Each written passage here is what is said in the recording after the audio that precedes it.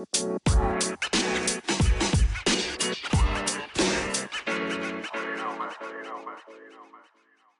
hello, and welcome to the very first episode on Med Student on Duty. My name is Ranjit Kumar, and I'm going to be the host of this podcast. So, a little background information. I'm a fourth year medical student, and have decided to pursue my residency in the United States.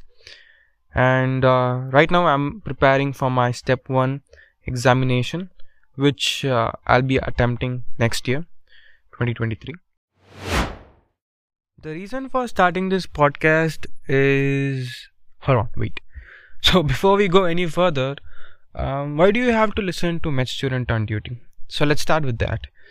I'm an absolute beginner in this very huge journey of USMLE exams, the match process, and everything associated with it. And you are thinking you might save your time by lending your ears to an experienced guy who knows what he's talking about. But here's why you have to listen to me. In this journey towards the match and the residency itself, there is a huge mental fog of step exams, the match process, and about the residency itself. I admit there is a huge data on social media, but it is diluted among a very large number of faulty information. And my job in this podcast is, not only to bring you a very consolidated version of true information about the USMLE exams, the match process, and residency specialties, but also to bring about a sense of clarity about other common topics, like you will be aware about US clinical experiences, about research experiences, and any other residency misconceptions. Now I know what you're thinking. A few seconds back I said I'm a beginner, and now I'm talking about true information. So which source is going to help me to provide you with this true information?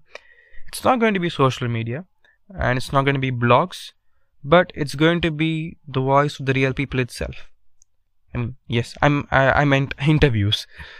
So according to me, it's better to hear from someone who has done it already and who is in a US clinical residency program, and they would be able to provide us with the best information about the USMLE exams, the match process, and about other associated things like US clinical experience and research experiences. So 50% of our podcast content is going to be primarily devoted to interviews that would explain all the topics that I said before.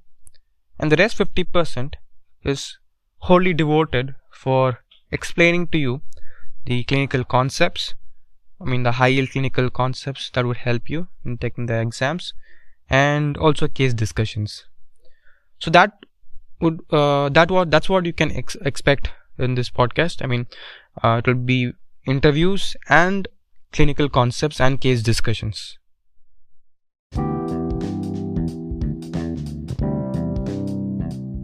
So that marks the end of our first episode.